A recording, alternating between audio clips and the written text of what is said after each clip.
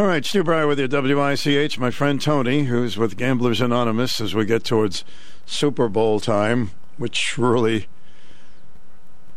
kicks in a lot of gambling. Let's say hi to Tony. Hi, Tony.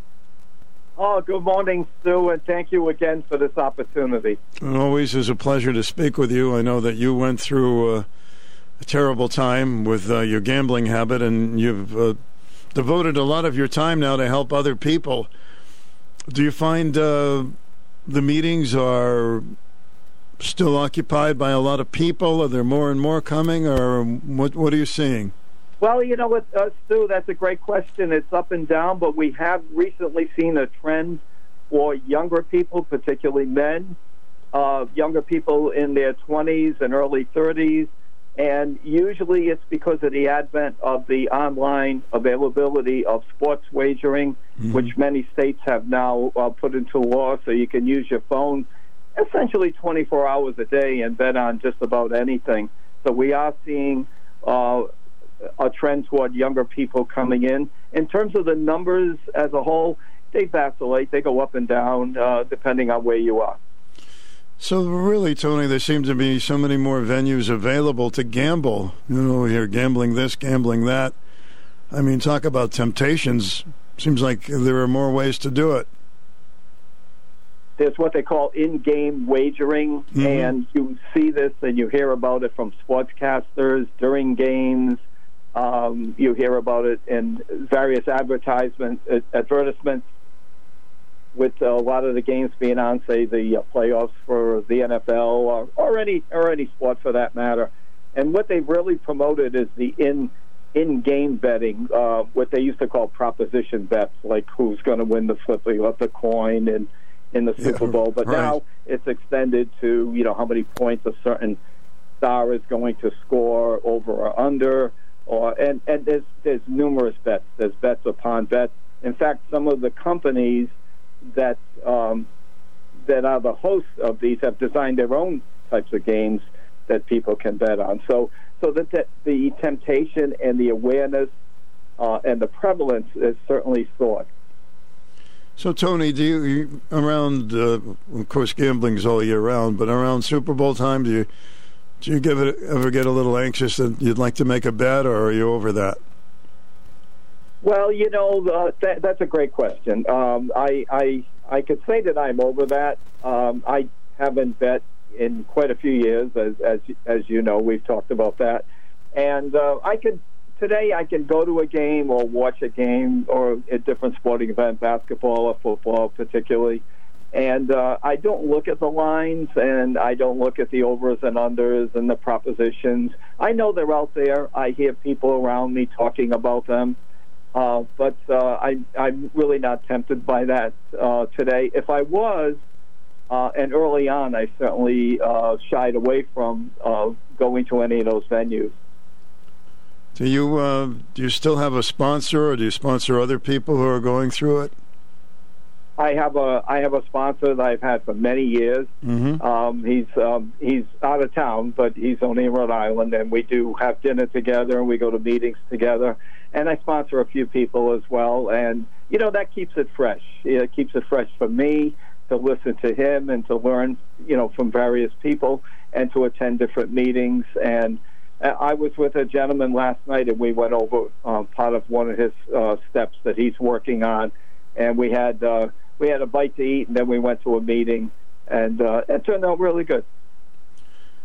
So, you know, we've talked about this before, but just we need to talk about it now because millions of people gamble and millions of people don't have problems. I'm not gambling a problem person, but then others do. How do you know when you've crossed that line? Another great question. They estimate about 95% of the population could gamble as a form of entertainment, and they're not hooked into being a disordered or compulsive gambler.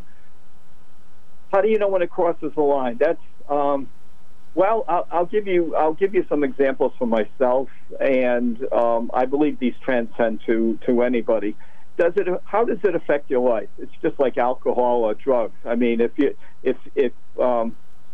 if you define somebody by how many drinks they have, it's really more about what their behavior is or how it affects their lives or the people who their loved ones. So, are you able to pay your bills? Is gambling? Is the thought of gambling a really preoccupation? For me, it was. It was a daily activity. It was a daily preoccupation. Is it something that is taking you away from family activities? So there's the social piece of it. Are you isolating a lot? Are you hiding? Secrecy is very, very big in the gambling disorder or gambling addiction. So is it affecting you that way? Is it affecting you spiritually? Is it affecting you physically? And by physically, people ask sometimes, well, how can that be? It's not alcohol or drugs. But maybe you don't go to the doctor or the dentist, or you don't take care of yourself, or your self-care is really suffering. And because you're isolating and you're gambling, you're preoccupied with that, or you're obsessed with that. So when those things are occurring and it's controlling you rather than you are controlling it, that's usually when people need to go for help, do seek help, or sometimes they unfortunately do not seek help until maybe something more catastrophic occurs, and they lose everything. And so, and obviously, money.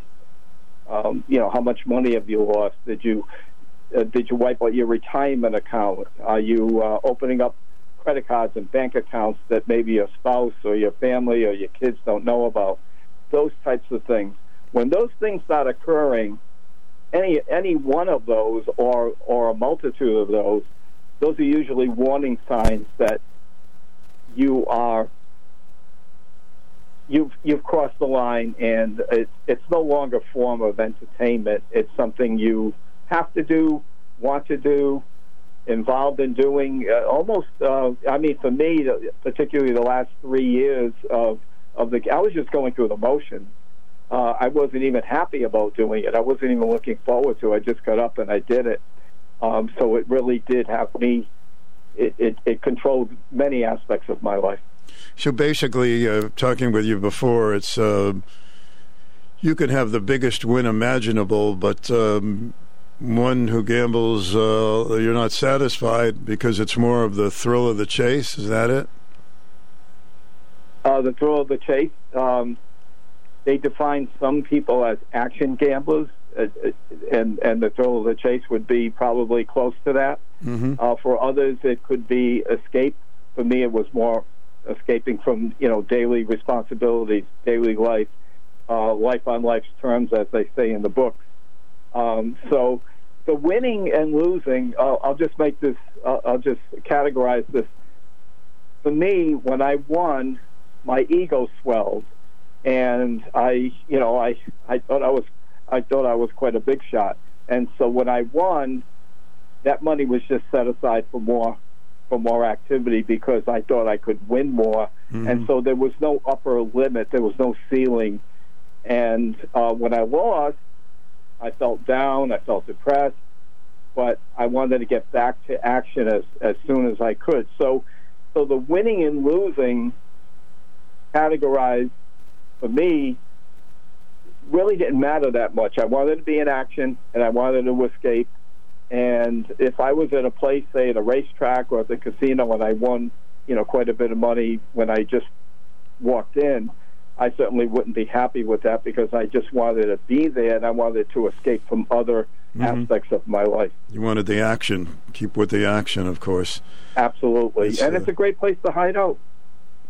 So there's just like an alcoholic, even a sip is dangerous. You feel if you made a $2 bet with somebody that could just increase it and go off the rails again. Yeah, it's something that's another great point. Something the waters I don't want to test. Mm-hmm.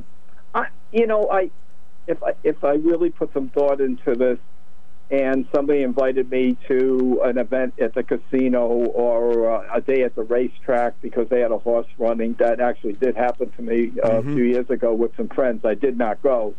but I may not bet that particular day.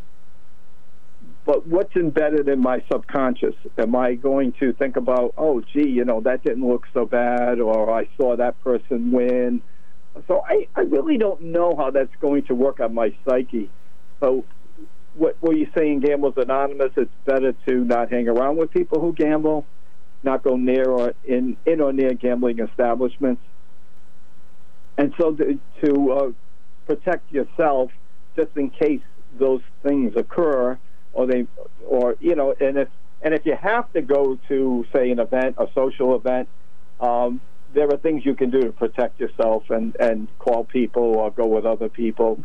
So there are ways to, because that does come up sometimes. Mm-hmm, sure. That came up with me. I had some Chamber of Commerce activities at the local casinos. I went. I did go near the gaming areas. I did what I had to do, and then I left. So for some people, that would be troubling. So it's very individualized, but we say to be on the safe side. If you don't need to go, don't go. I know the people who are alcoholics and are on the wagon and they want to stay that way, it seems like when they go somewhere, people are always trying to give them drinks. Exactly. That must be so much pressure when you think of it. Just like when you're at a casino, come on, let's just try the slots for a little bit or this or that. Sure. Yeah. Oh, yes, it's very tempting. I play in a billiards league, and it's just a nice group of people. We're all similar in age, and there's 8 of us all together. 3 of us don't drink. I don't know why the other 2 don't. I never asked them, but I've been with this group for quite a while, and I always order a club soda. And finally, somebody asked me, because, as you know, I'm in Alcoholics Anonymous as well. And somebody said, "Oh, well, you in the program?" And so I said, "Yes." Now, do they know I'm in this program? They may not. Gambling really doesn't enter into it. We don't do any side bets. There's an annual dues you pay, and then that's it. So I don't go around pronouncing that. But if somebody asked, or if somebody needed some help, or if somebody needed some information, I would certainly be there for them. So, Tony, you've a recovering alcoholic and a gambler, and do you have other outlets? Because obviously you're inborn with a compulsive behavior. Oh, yes, and I have to. Well, I live on a farm, and so that keeps me pretty busy. Mm-hmm. It's small. It's a small farm, but we tend to lots of different animals, and so we do a lot of gardening. I do a lot of gardening as well. Mm-hmm. And particularly during the good months, the non-winter months, I guess I should say, I like to cycle. I do ride at some charity events, and so I hang out with some people who like to cycle. And I have a couple other hobbies that I do. I try to stay active. Not as active in the winter as I'd like to be. Like all of us, yeah. Yes, I had to find other activities. Mm-hmm. Some are physical, and some are spiritual, and some are emotional. But yeah, so I sit around and just not that those thoughts are going to preoccupy my brain, but it's better to replace those negative things that I was involved in, and all the behaviors that went along with the gambling. So it wasn't just the gambling. Places I hung out, people I was with, it wasn't very positive. So today I hang around with people who are in recovery, people who don't... they understand. Don't get in trouble with the law. Those types of things. Mm-hmm. It's more healthy, and I try to lead a more healthy lifestyle. So these addictions, Tony, how do they affect your family life? Oh, that's a really good point. There are special groups now set up where more and more people are more and more family members. They could be siblings, parents, aunts and uncles, close friends, neighbors. The person themselves may not recognize they have a problem, or may not be willing to stop or get help. But there are places where the family members, there are groups therapeutic groups. There are organizations that provide support. There's the Gam-Anon, where families can go and it's their own self-help recovery, very similar to Gamblers Anonymous. Mm-hmm. But specifically, how does it affect family members? I can be generic, or I can relate this to myself. And in your situation, yeah. Isolation, secrecy, not paying bills, denying your family necessities, not going on vacations, or even a simple out to dinner for pizza because you've blown the money, or I've blown the money on gambling. Mood changes, secrecy. People notice. For me, I was very overreactive. I was very argumentative, and that wasn't generally how people knew me. And so they suspected something was up, something was wrong, and so your family is affected, and you take down the family with you with any addiction. It's not isolated. We hear a lot of people who come into the program and said, I didn't affect anybody. I didn't bother anybody. It was my money. It might have been your money, but you contributed to the household. Even if you don't have a lot of family, even if you don't have a partner or don't have children, it's still, you may not be paying your bills on time. You may not be able to contribute to a cause. You may be isolating. Mm-hmm. People don't see you at social events. For me, I affected my extended family by not showing up to a lot of events. So, the families are taken down with us with the compulsive gambling. Some stay together and some do not. You split because were you able to keep your family intact? I was. I received, what a blessing. I received much support from my immediate family. As a matter of fact, I remember going to a cookout shortly after I got in the program, and I hadn't seen one of my relatives for a while. They lived out on the West Coast, and they were visiting. And they found out I was in the program, or I started talking about the program. I don't really recall. I was only in about 6 months. And she said to me, she goes, well, we all knew you had a problem, but we're all really happy for you that you're getting some help. That's nice. And now you're helping some, and eventually you'll help other people. This person knew a little bit about the program because her dad had some issues with gambling, so she knew a little bit about it, although she wasn't involved in it. And so my immediate family, close friends, and even some acquaintances, once they knew that I stopped, or I didn't go to the racetrack anymore, or I wasn't part of going to the casino with them. I mean, most of the time, after a while, it was by myself. But when I was with other people and I stopped going, they were all very happy for me. It's not always that way. Certainly, everybody has a different account. Of course. Some people are very wounded, and they do split up, or they don't forgive. But there are places to go for that kind of help. Like I said, there's Gam-Anon. There are group therapy sessions where families get their own help and learn ways on how to cope with the compulsive gambling. Somebody might have a question for you. Let me see. Hi, WICH. I didn't have a question. I didn't know you had a guest. Okay. All right. Gentlemen did not know I had a guest. So, Gamblers Anonymous, we're talking about that, gambling problems. Tony works diligently to help other people, which I think is fantastic. So, Tony, what was the... did you go off the wagon and on the wagon a few times before you just said, and knock on wood, you've kept away from gambling for a number of years now, but what was the final straw? Well, for me... Actually, I got involved with the program in late 1999, and I did go out once after that, after a few months. But I haven't found it necessary because I keep seeking the help and contributing and listening and learning and attending meetings. I haven't found it necessary to go out anymore. It's not a part of my daily life any longer. What happened for me was, without going into a lot of details, I was driving home from the casino a few nights before Christmas in the late 1999 in December. And I don't know, I pulled off to the side of the road early in the morning. My family didn't know where I was. Everybody was worried. My wife was worried. They didn't hear from me for, I don't know, the better part of 24 hours, I believe. And I just looked in the mirror and I said, I don't want to live this way anymore.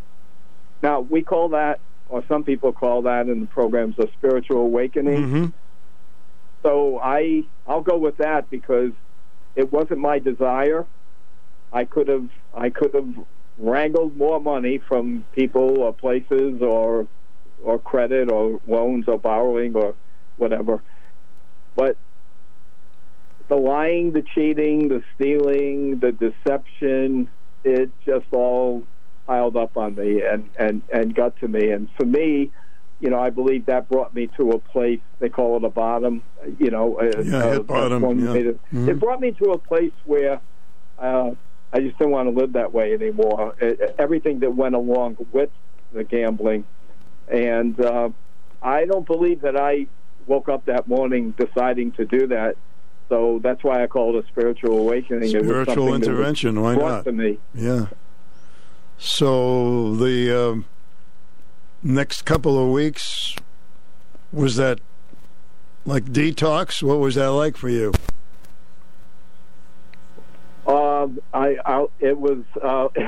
It was like hell. My family was very upset.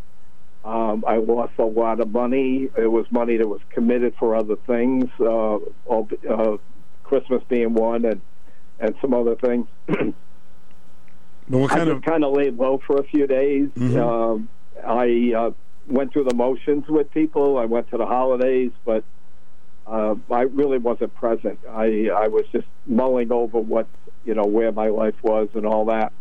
And then about 4 or 5 days later, I got to my first meeting, and this gentleman put his arm around me, and he said, kid, he wasn't much older than me. He said, kid, there's a lot of hope here, and if you keep coming, you can lead a better life. That's great. And you don't have to go back to that other life. And I never forget those words. And today, hope is what we try to spread in the meetings. We know it's challenging, it's difficult, it has its ups and downs. Well, Tony, if you stay with it, it can provide not only a lot of hope, but a much better life. Through the years, I've interviewed people who have gone through, the hell that you're talking about, and a few of them have said how close they came to taking their own life. Did you ever feel that way? I felt desperate, and I felt very lonely, and I felt very isolated. Mm-hmm. What I was doing with myself with gambling and drinking was a form of self-destruction. There's no question about that. I would have eventually done myself in. Did I think about it in terms of an act of suicide? I did not. But it is very common. In fact, of all the addiction disorders, gambling has the highest rate of really? Suicide. Yeah, that's interesting. So, and it's always great to talk with you, Tony, and I know you help a lot of people now, and that's very rewarding, I'm sure, for you. But so what would you tell somebody out there who's having gambling problems right now? Leave us with some good advice. What I would say is get to a meeting.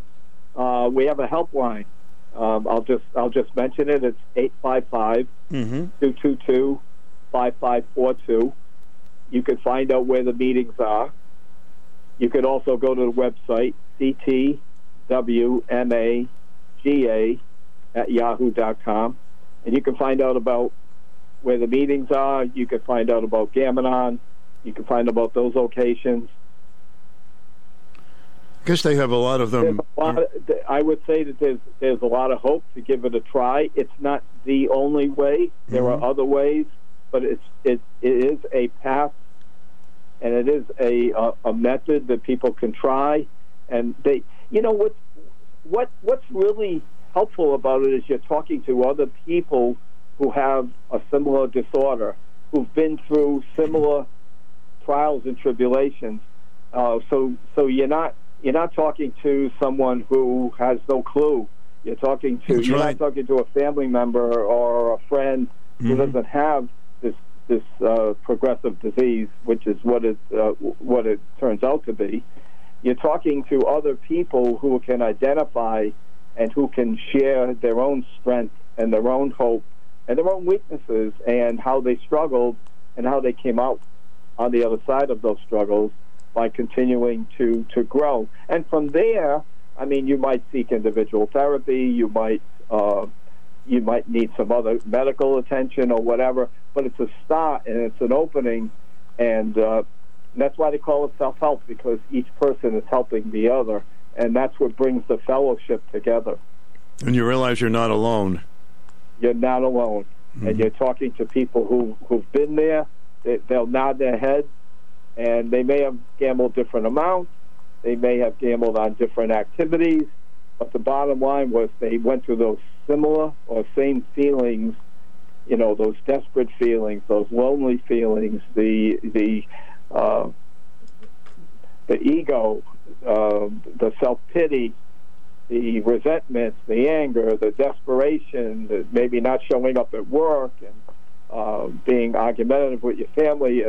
So when you talk about these things, and we also,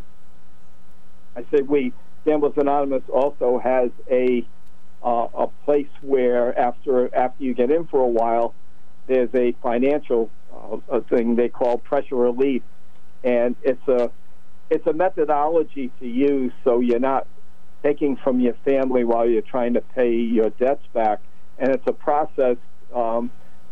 There's outreach to creditors, the IRS, people you might owe money to, but it's done in such a way, and it's a structured way, so you don't have to take food off the table, in other words, from your family, and you can slowly pay off your debts. I mean, for me, it took a decade to pay back most of the debts that I had.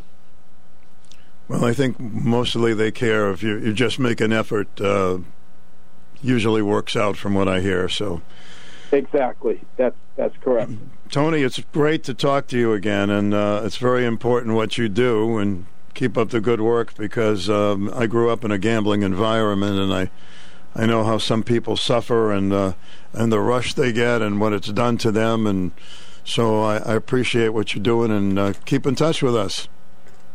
Oh, and thank you for the opportunity, and I'm hoping at one point we can bring some other people in from Gambling like we used to, and that would be great. And also, if we could get a copy or an audio file, I could share that with our group as well. Sure, Tony. And what you do is this is going to be put on our podcast online. So what you would do, and this afternoon it will be posted, just go to WICH.com and link onto Stu's podcasts. You'll probably see podcast Gambling Show, and you'll be able to hear the whole thing. If you have any trouble getting it, get back to me, okay? I do recall that now. Yeah, okay. Thank you. Thank you. Great opportunity to spread the word, and we appreciate your support. Thanks, Tony. Take care of yourself. Thank you. Take care. Bye.